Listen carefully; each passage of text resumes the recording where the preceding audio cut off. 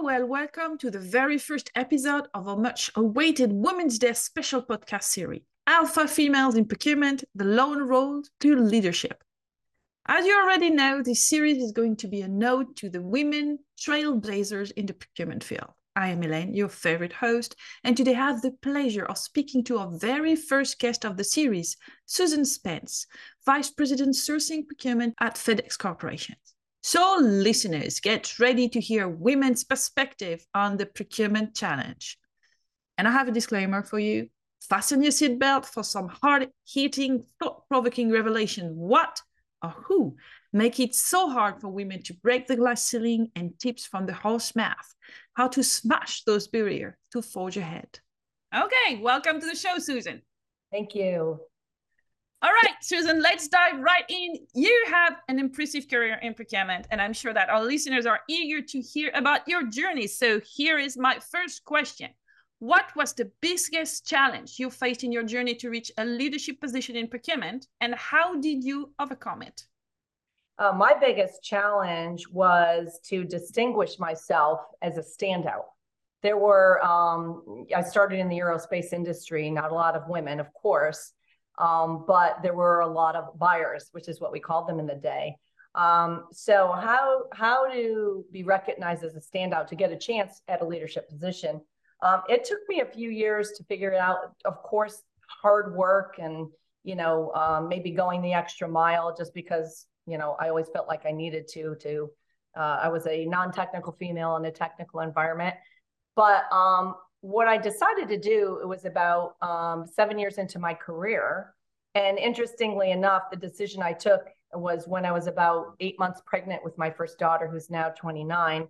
I decided to distinguish myself by trying for a leadership rotation program that was very selective. The year I was selected for it, there were 300 applicants and 7 of us chosen. It happened to be bad timing with having your first child and trying to figure that out as a working female. But by 8 months pregnant, I couldn't figure out if I was going to even be a good mom or know how to be a working mom. So I figured there was nothing to lose. And I walked into our director's office right before maternity leave and said, please don't forget about me. I really want a chance at being in this rotational program. And frankly, because I did that, plus I had a pretty good track record by then, the folks were impressed that, in your 8th month of pregnancy, when you're trying to figure out how to be a working mother, that you still are work-minded. So I had this baby, wonderful baby. I came back to work 3 months later and had made up my mind, there is no way I'm going to put that kind of pressure on myself, being in this rotational program where every 6 months you moved around and you got a real job to do. Good Lord, who knows if I can even get up in the morning, having been kept up by the baby all night. The advice I got was, you better do it. You've been talking about it for now, and what do you have to lose? And so I did it. It was wonderful. I did 3 of the 4 rotations, finance. I was a shop floor supervisor in an aerospace factory. And then I was an HR advisor. That was special fun. And then the 4th rotation, I was pregnant again with my second. But what I learned was that there was never going to be a perfect time. And as I'm trying to figure out how to be this working mom at the same time, I had nothing to lose. There was a little bit of, it wasn't naivety, but it was a little bit of, there's nothing to lose. What's the worst that can happen? And that has replayed several times in my life. So the challenge was distinguishing myself. I did it by saying, you know what? There's never a perfect time. I'm going to dive in and do the best I can. And if it doesn't work out, it doesn't work out. And if it does, I'll be on my way. So out of that program, I got my first leadership role. So it was the right choice. Interesting.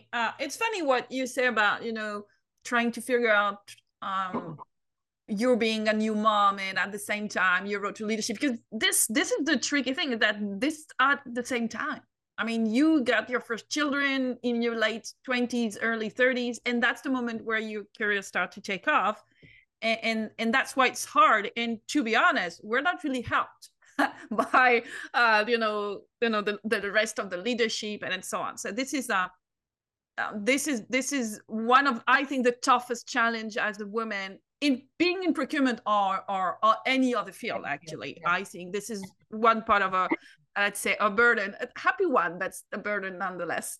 Let's move on to kind of our next question. How did you handle being one of the few women in your field? And what strategies did you use to build relationship with your male peers and colleagues? So the year I was hired, I would say the procurement department at the aerospace firm I was at was probably 10% women. The 10% women, at least half of them came from the secretarial ranks. And I was one of the first hired in a while directly from college versus coming up through the organization as a secretary. Throughout my college career, in college, I was a liberal arts major. I was economics and political science. It was pretty split 50-50. But from the moment I stepped into work, I was one of the only females. And I knew nothing else. And so, dealing with a male-oriented environment, I don't think I thought about it very much because it's just the way it was. So I was in a technical environment in a traditional group that was 90% male. And so I kind of, I just forgot about it and ignored it, right? I am sure that there was some unconscious bias or conscious bias going on. I just didn't pay attention to it because, I wanted to earn the most money I could for my family, right? Wanted to have kids. This was 5 years before I had kids. And again, in a technical environment, I figured, you know what? I'm not paying attention to that gender thing. I got my hands full just trying to compete with these people. I mean, we're buying flight safety hardware and I got to learn the technical piece because I don't want to make a mistake and hurt somebody because the plane falls out of the sky. That was what was on my mind. So I just observed, learned, and I was that annoying person that asked a ton of questions because I didn't know. And so I just wanted to. And what happened, what I didn't realize till much later is because I was one of the only few females, and oh my goodness, she knows how to buy flight safety hardware. We don't have to just let her buy pens and pencils, which is what the other women were given, only because there was a bias against, you can't give them anything too technical. But because I succeeded in that, because I worked extra hard to understand, I didn't know how to read a blueprint, but had to figure it out, right? Then I stood out naturally because there was no expectation that a female buyer in 1986 could do anything more than buy indirect, right? Yeah. That was their bias. I didn't know it at the time. I was just like, I don't want people to die because I buy a part to the wrong specification. I mean, that was literally black and white for me. So in that case, kind of like the rotational program, it was just head down and do the work. Mm-hmm. I had no expectations that I would be treated special either for good or bad because of my gender. I just knew that I was working with some really smart people, most of who wanted to see me succeed. I didn't want to disappoint them or myself. And there was a job to do. Oh, yeah, right. So it's funny because I was lucky in the sense that early in high school, I was in France, there is a scientific path in high school and you start in 11th grade. So I was already one of the few women out of many boys, and that was the same in engineering school. So when I started working, I was used to be the only woman, but just like you, what I thought was, you know what, I'm gonna just go my way and do my stuff and do my work, and that's their bias. I don't care about that. I'll do my thing. And that's why, it really relates to me. That's that idea that, you know what, okay, whatever you think, what I'm going to do, I'm going to try to do what I want, and I'm just going to work hard to get it. So I like that. And so let's go to our last question, which is now it's trying to spread the love, right? What advice would you give to young women that are just starting out in procurement, and how can they best prepare for the challenges that they may face? My first piece of advice, whether you're coming right out of your undergrad program, graduate program, or you're an experienced hire, is research, study, read, ask a huge amount of questions, and learn. Everyone, or at least as a boss with my team, everyone gets a chance to have a learning curve, but it's pretty short, right? And so study it as if it's your capstone, course in engineering school or whatever, or your PhD, so that you could learn and understand, because that's the best way to get credibility, is that you have to know what the hell you're talking about, right? I always have told folks, observe someone that you respect, admire, that is respected, admired, and then have some kind of one-on-one relationship. It could be formal or informal mentoring, and ask them their questions about, all right, tell me a time when you really screwed up, how'd you handle it? When people ask me that, I'm like, well, how long you got? Because there's so many stories. But, us later career folks, we want to impart, here's what I wish I did different, or here's what I did that I think ended up working, even though I didn't know it at the time. So it's prepare, work hard, let your work speak for itself, but network the hell out of, folks.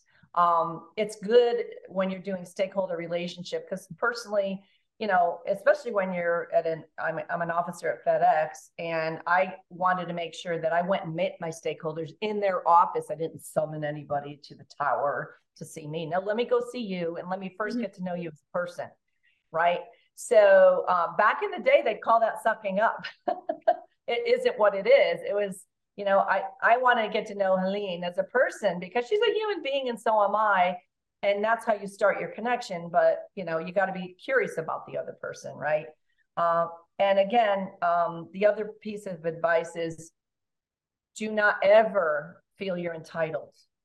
I really can't stand entitledness, whether it's your gender or your race, or maybe your orientation, or where you think what the world owes you. Drives me nuts. You're entitled to nothing, not even your job. And I think if you have that mindset, then you will work hard, because it's good for you to grow, emotionally, professionally, but you're going to learn something. And as we talked before we started the interview, you can learn something from everybody and everything. Even you can learn what not to do. Some of the best lessons I had was observing, maybe someone that I worked for, while they were good to me, were just really, really bad at managing relationships, and you learn almost more. So you're not entitled.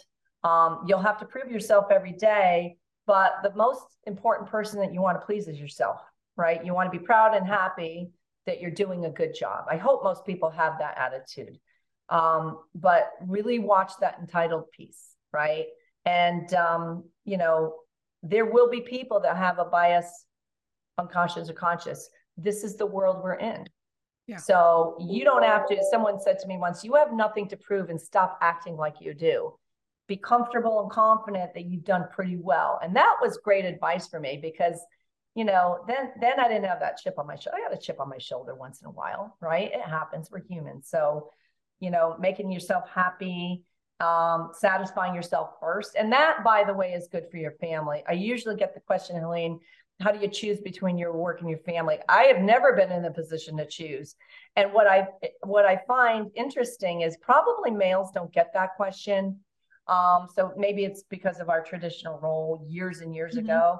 But I have recently said, choosing your profession so you can grow professionally and earn really good money to support your family is not choosing your work over your job. It is choosing your work over your family. It is choosing your family. Yeah. Right. And, not having guilt about it. I mean, guilt is a waste of time, unless you deserve to feel guilty about something, right? So I have two daughters, 29, 27, Emily and Natalie. Emily's a chemical engineer. Natalie is about to graduate with a graduate degree in physician. She'll be a physician associate. I'm super proud of the girls. They're both very scientific. I was not. I modeled good behavior for them. I didn't know I was doing it. I had the guilt about, going on this trip, and the girls are little and I won't see them for 10 days. Now I'm seeing, as they're very successful in their own right, that there's a connection there, right? So that makes me feel really, really good. So don't waste your time on the guilt. And the only person you really have to answer to yourself is yourself, your family. And you're not really choosing it, right? You may not want to miss the soccer game or the concert. And maybe sometimes you have to, but be very careful about that too. I have never given back one vacation day. And I can't remember anything significant that I've ever missed with my kid, even though, all right, maybe I was on a trip and I missed the spring concert in third grade. They don't remember it anyway. So feel good about what you're doing. I think that's really important. Yeah, I totally agree. And, you know, I have the other perspective to that because I was raised by a single mom who worked full time all the time. And I never suffered from having a working mom, ever. On the contrary, she was, you know, the person that I look up to. And I want to be like her. I want to love my job and be passionate about it and have stories to tell to my kids when I go home. So that's it. Thank you so much. Thank you so much, Susan. It's a pleasure. All righty. Happy Women's Day, everybody. And that's a wrap for our first episode of Alpha Males in Procurement, The Long Road to Leadership. I hope you enjoy hearing from our guest, Susan Spence. Her insight on overcoming challenges and breaking the glass ceiling were truly inspiring.